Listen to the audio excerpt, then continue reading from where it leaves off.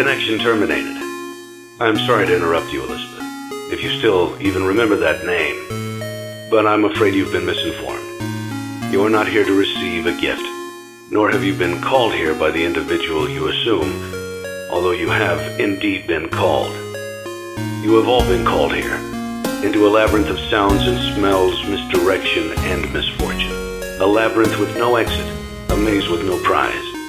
You don't even realize that you are trapped.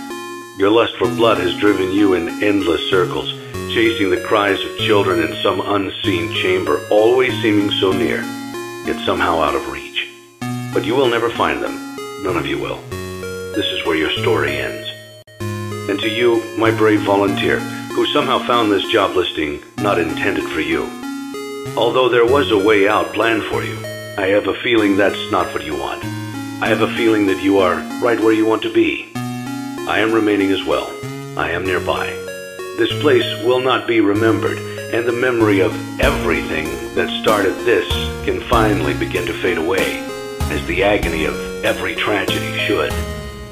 And to you monsters trapped in the corridors, be still, and give up your spirits. They don't belong to you. For most of you, I believe there is peace, and perhaps more, waiting for you after the smoke clears. Although for one of you, the darkest pit of hell has opened to swallow you whole, so don't keep the devil waiting, old friend. My daughter, if you can hear me, I knew you would return as well. It's in your nature to protect the innocent. I'm sorry that on that day, the day you were shut out and left to die, no one was there to lift you up into their arms, the way you lifted others into yours. And then, what became of you? I should have known you wouldn't be content to disappear. Not my daughter.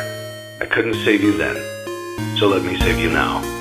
It's time to rest, for you, and for those you have carried in your arms.